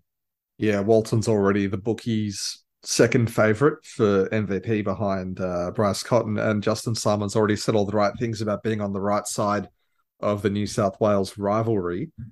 I do wonder, though, how important the return of what was assumed to be a key piece a year ago in Jordan Hunter, how that helps alleviate the loss of Jerome Martin, especially when you bring in Suarez as well. Yeah, I think it goes a long way. I think we forget how great he was the season before last. I think he's someone, it's going to come in and be an above average backup, assuming he's back to where he was prior to the injury. But it is kind of give some, take some a little bit because they also lost Makua Maker, and Makua is a guy that came along immensely as the season went on. I think we saw him buy in and it's obviously eventuated in a role with the Washington Wizards in the NBA. So they have lost talent. There's no doubt about that. But I think Jordan Hunter will go a long way to helping replace some of that. Yeah, and I mean, it's always, I guess, a bittersweet thing for the league and for these championship teams. You put Makua Maker into the NBA, you get Jerome Martin a deal with the best team in Israel. You get Jalen Adams a team with a deal with a really, really good team in Serbia in Red Star. So, as much as it hurts to lose all these guys, it's kind of the whole point of the league as well. Derek Walton, I've seen him for the last few years. I think what people don't realize with Jalen Adams was how good he was defensively, as well as, being a star with the ball in his hands. I think Walton can do a lot of the things that Adams can do as well, but maybe at about 90% of the effectiveness, which, I mean, that's still a pretty damn good player. Yeah, I think that's pretty fair to say. He's really well-rounded. Doesn't have the same proclivity to make shots, with such spectacular results. As Jalen Adams did. Like, he was just next level. Taking the NBL moniker there, but even Jalen Adams, like he just had that immense athleticism that is not easily replicated as well. Derek Walton's a little bit more ground bound, so I think they're two major points of difference. But you know, scoring, facilitating, I mean, he's up there. He's going to be fantastic. I think if you go through the league, um, I find it hard to pick one. You know, maybe Robinson at Illawarra. It's probably the only other guard that I'd sort of have in that same stratosphere, really. Yeah, game on the line. I'm not sure Walton's posterizing anyone. Yeah, look, I mean, you could get 1,000 different players try and do what Jalen did in that game, and I think you'd be hard pressed to find somebody that could do that. That was absolutely nuts. Um, Now the other locals on the team, like their rotation's pretty settled. I think Angus Glover and Sean Bruce are some key guards off the bench. I wonder how Bawali Bales does this season though, because I thought when he came on last season, he did really well, and I think there was a little bit of frustration at times with what Sean Bruce was providing. So it'd be interesting to see. Like Bruce was great in the finals, don't get me wrong, but I wonder how big a step forward Bales will take this year in the role as well. Yeah, they've got a few different options at point guard this time around in terms of their depth. I mean, Sean Bruce is a guy obviously has that veteran reputation. So it'll be interesting to see just where he's at in his career this season. But they have some guys that are ready to step in. You mentioned Bawali Bales. I think he's a guy that is, exceptionally shifty off the dribble. He's a guy that can make shots and change a game with his pace and energy. They also have Jackson McCoy. He's another guard that got signed in the offseason as a DP. And he had a really good preseason. He's someone that played a season in Europe at a lower level. He did really well. He's playing with Kwani, another former King. And he's come in now. He plays point guard, but he's like 6'5". So he uses that size to really get into the teeth of the defense, create plays in the pick and roll. And I think Bales and McCoy will really fight out those point guard minutes for the Kings. I think they have a couple of other guys that are starting to emerge as well. You got Jalen Galloway. I think he might start to be ready for some minutes as well. Same age as Bawali on the wing there. He had a great NBL one campaign. And then they've got Quat Noy as well, which I think was a really smart pickup, obviously on the cheap there, but we know what sort of upside he brings when he's healthy. So I think they have made some subtle additions to their roster, but all these guys have a chance to make an impact. You've just absolutely stolen my next two talking. My next two. I was literally going to bring up Jalen Galloway and Kawhi Noy. Galloway's been on the roster for a few years now as a DP, but it's kind of accepted that this year is his year to really stake a claim for that rotation spot. Yeah, I think he's ready for it. I think he has some clear tools in his toolbox there. He's someone really that has NBA size and athleticism positionally. I think the fact that you were able to combine that with some high level spot up shooting, he almost reminds me a little bit of how Mojave King was touted to be. Now we obviously know that Mojave has had his struggles early in his professional career, but these guys actually have a lot of parallels in terms of a guy that maybe doesn't do heaps off the dribble, but just in terms of that 3-and-D role and an athletic one at that, they both bring a lot of those traits to the table. So I think Jalen is primed to fight for minutes with guys like Angus Glover, Quite Noy on the wing there. He's incredibly talented, and I think like Mojave, he might have a chance in the long term of making some small NBA chatter over the next few years. And then obviously Quat Noy kind of fell apart for him at Cairns later on in his tenure there, but we know what he can do. And I think for a cheap signing to come off the bench for a championship level team, you can do a lot worse with an established NBL wing. Yeah, well, Noy just needs to get healthy and stay healthy. I think, sometimes a bit of a struggle because he plays so aggressively. He's someone that just crushes the boards relentlessly. And that's a big part of what makes him effective. But there were reports that he'd lost a bunch of weight this offseason. He was in really good shape.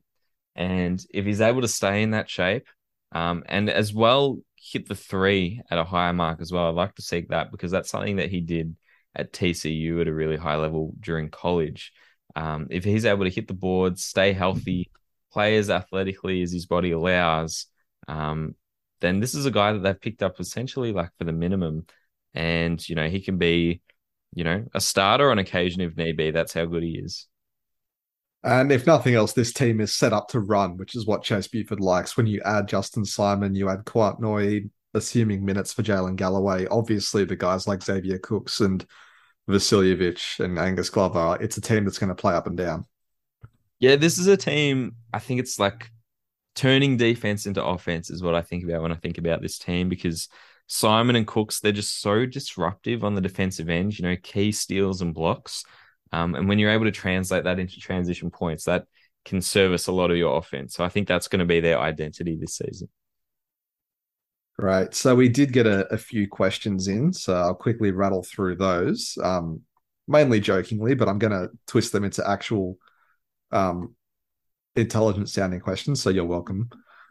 First one from Maddie. How many games will the Brisbane Bullets win and why is the answer all of them? So basically, how many games do you reckon the Bullets will win? This is so hard. As I said, I think there's so much variance in the outcome that Brisbane could have this season. I don't know how I feel about the record, but I feel like they're going to fall outside of the four. I think they're probably going to be sixth. That probably equates to around a 50-50 record, I reckon. I think Yeah. So sixth last year was the Phoenix at 15 and 13. There you go. I think that's a pretty reasonable outcome for them. Yep. And then a similar vein of question from Jed Wells, one of your mob at Pick and Roll. I've completely shut the window. That's great, isn't it? Sorry. It was Illawarra related, obviously. Will the Hawks win the finals or will they sweep? Or do you think they'll concede a game? Yeah, that's a good one. Do you reckon the Hawks will make the finals? I guess we'll rephrase it as that.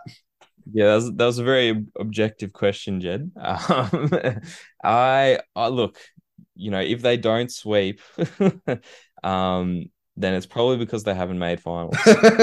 No, look, I think they're going to be solid. But I don't know if they have enough this season. I like the backcourt. I like Mango, but again, I don't think they're a top four team. I think they're going to be fighting on the fringes of that play-in. Okay, I'm going to loop this discussion point in then.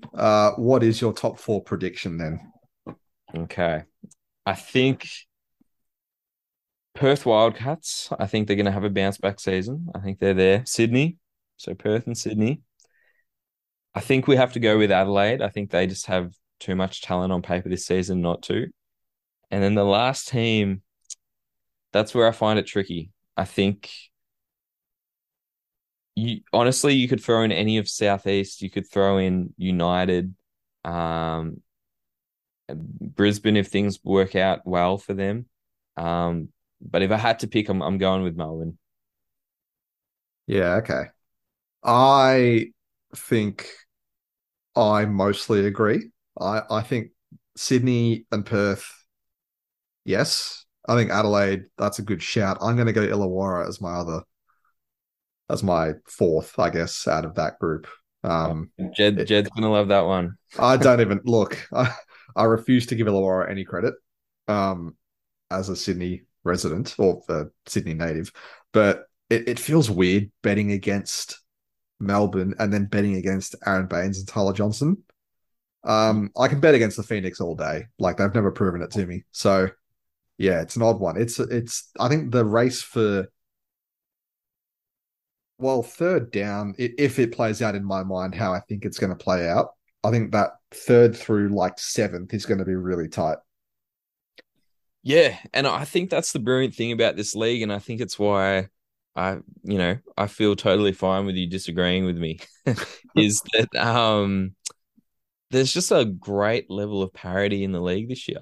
It is really hard to pick. I don't think there's any standout teams, and as much as we've agreed on Perth, Sydney, it wouldn't surprise me if they struggle and fall to a bunch of these teams as well. That's how even this competition is this season. I think that's what makes for a great league. Yeah, I don't think there's going to be a 15 win gap between first and last this year. Nope, not at all. I mean, the only team that I could see sort of falling on the off the pace as maybe New Zealand, maybe Cairns.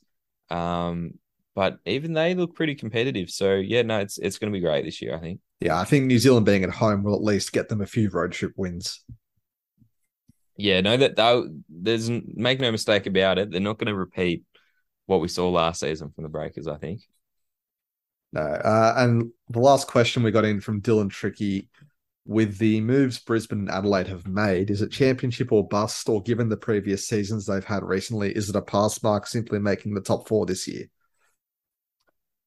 I think if you're either of those teams, you've got to be happy with top four. I know for Adelaide they've been talking championship or bust, and they organisation probably do feel that way, just given the fact that they've evidently splurged. They've gone all in, and they want to see the fruits of their investment. So I think for Adelaide that's probably a fair assessment.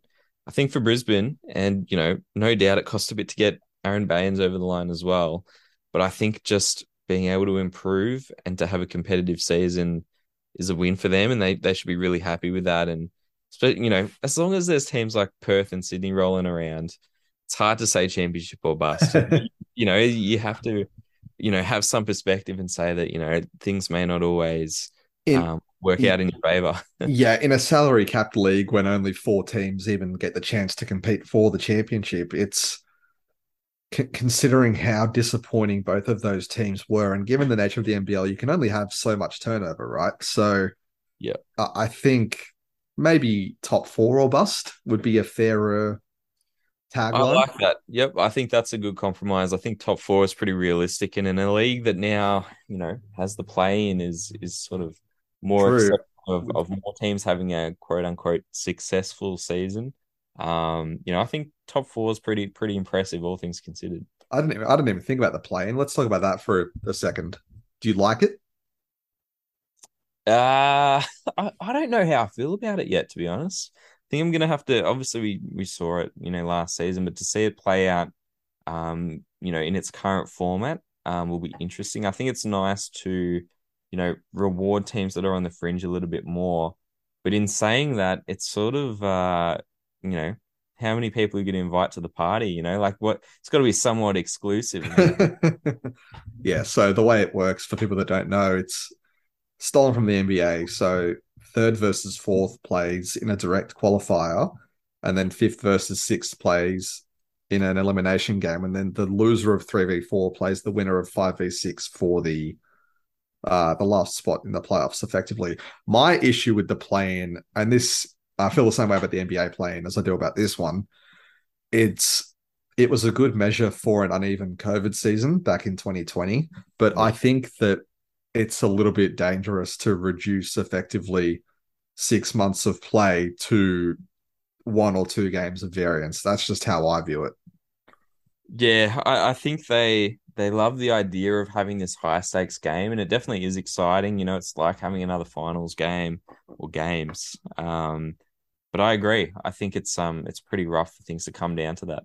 Yeah, so you look at so in the NBA last season, the New Orleans Pelicans, they won like 35 games, and um the Spurs even less, and they were rewarded with a chance to play for a playoff spot. And then a team like Cleveland, who had a really, really good start to the season and probably had done enough to make a playoffs normally. Well, they won enough games, but then they get stuck in this higher variance situation. So I don't know. Like if I feel like I'd have a stronger opinion if my team was in it, but my team sucked.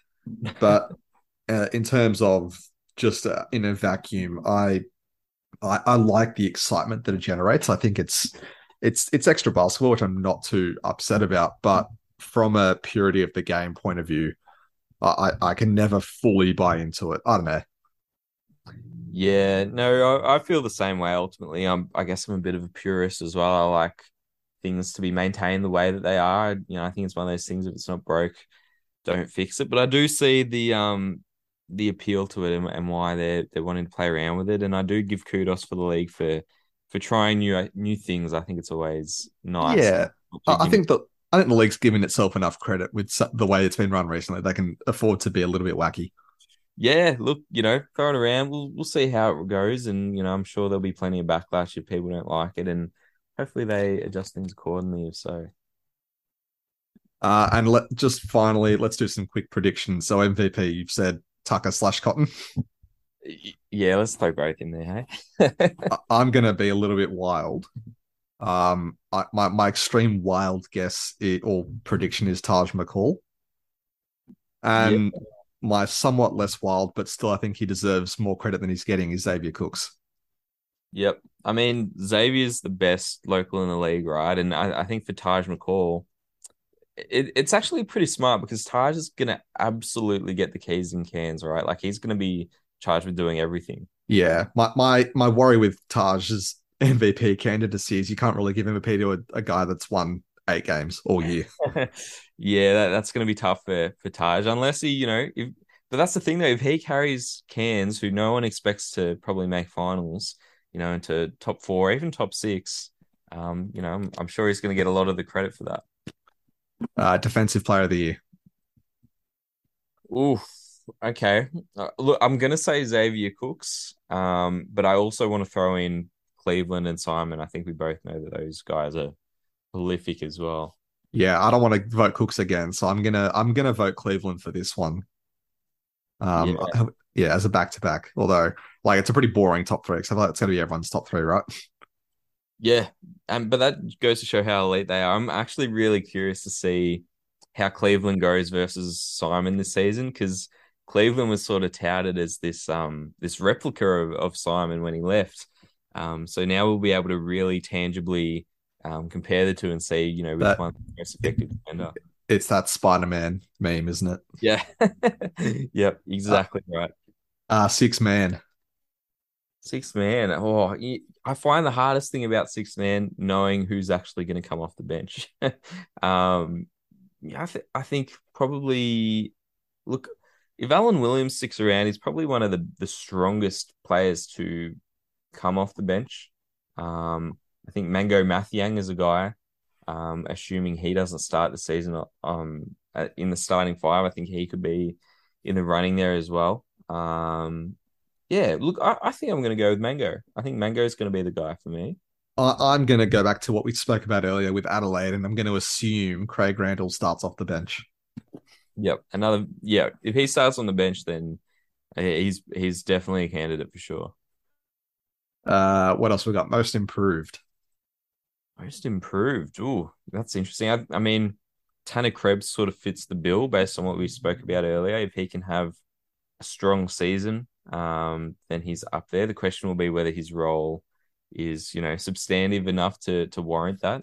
Um, and then it might be worth looking at Cairns again. We saw how Pinder and Bull Quoll went about things last season and how they improved. Maybe someone there. But yeah, that's a bit of a tricky one. Wani Swakala Bullock could be a candidate as well. You. I'm trying to cover all bases for every question, so I just leave you with nothing. Well, I was gonna say Wani, and another left field one was maybe depending on his role, and with Luala Chul gone and Hook Porty injured, was Mason Peatling. Oh, Mason, great suggestion. Just popped into my head as well. William McDowell White. I think he was my initial prediction. I think he's the guy that is probably in for the biggest role increase. So yeah, he'd probably be my pick. I think I thought of McDowell White, but I thought he was probably too good last year. But then again, he can get even better. So, that's true. Rookie of the Year. Rookie of the year. Ooh, I think you have to go with Sam Wardenberg. Yep. All the hypes around him. He's the most talented guy coming in. Yeah, it's always hard to know who's eligible for Rookie of the Year as well. It's a bit of a murky one. Yeah, is Travers eligible for like the fifth time? Like, Has there ever been a back-to-back Rookie of the Year winner? That'd be. That would be somewhat suspicious. And Coach of the Year.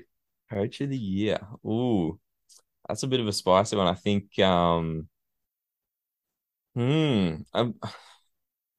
I think CJ Bruden might get a bit of love if Adelaide turn it around this year. I don't think it's easy working out all the pieces they got there in Adelaide. So yeah, I think CJ maybe. See, I'm gonna go I think John Riley's a good shout because he's got the narrative of turning around Perth. Not that there's much to turn around, really. Yeah, Um, but also maybe Chase Buford to prove that he wasn't just a one season wonder with a loaded team. yeah, that's a great point. I think a lot of people just attribute that to the Kings being stacked. So if Chase can do it back to back, maybe he gets a little bit more credit there. It's always the fact like the best team, like the most dominant team of the season. This isn't just NBL. This is all sports. That like that coach rarely ever gets coach of the year because it's always put down to the players, right? Whereas a Mm. team that comes like second or third that was projected to come like fourth is like, oh, this coach has dragged them up. So You it, might as well relabel Coach of the Year to like overachieving Team of the Year because I think that's what people attribute to, a coach's influence. well, And that was Scott Roth. Like that was the whole Scott Roth candidacy, right? yeah, that's right. And I think at the end of the day, like it's such a hard one as well because it's so hard as a spectator to really know how much Yeah. to contribute to the coach. You know what I mean? Or maybe it's a double tandem and Cairns make the top four with a Taj MVP and Adam Ford coach of the year. I actually think Adam Ford is a great shout because if you look at Adam, he's gone left to center with pretty much everything this offseason. Like he's put together, this team full of young guys. He's, you know, throwing caution to the wind and giving Taj McCall the green light. He picked up this really unusual third import in Scott. And even their DP pickup, Davey, right? Now that's a bit of an interesting story in itself because he was a role player at the NBL one level. He literally just scouted for the most prolific offensive rebounder in NBL one and picked him up because that's what they need. So he's doing a lot of odd things that if they work out well, he's going to get a lot of credit for. And I think if Cairns is semi-successful, Adam will get heaps of love from that. Okay, we've taken up enough of your time this afternoon. So before we let you go, is there anything you want to promote? Look, as always, pick and roll is where it's at for Australian basketball coverage. All my writings on there, as well as plenty of other fantastic writers. So check pick and roll out on socials. You can find me on Twitter as well at Michael Hoogan. Just not Jed. Not Jed. Don't worry about Jed. Hawks Homer. As always, you can find the podcast on SoundCloud, iTunes. I really should write this down at some point. SoundCloud, iTunes, Spotify, Apple, that's Stitcher, wherever you can find your podcast, Google, beyondthefence.com.au, leave a rating, subscribe. And other than that, thank you for listening, and we'll see you next time.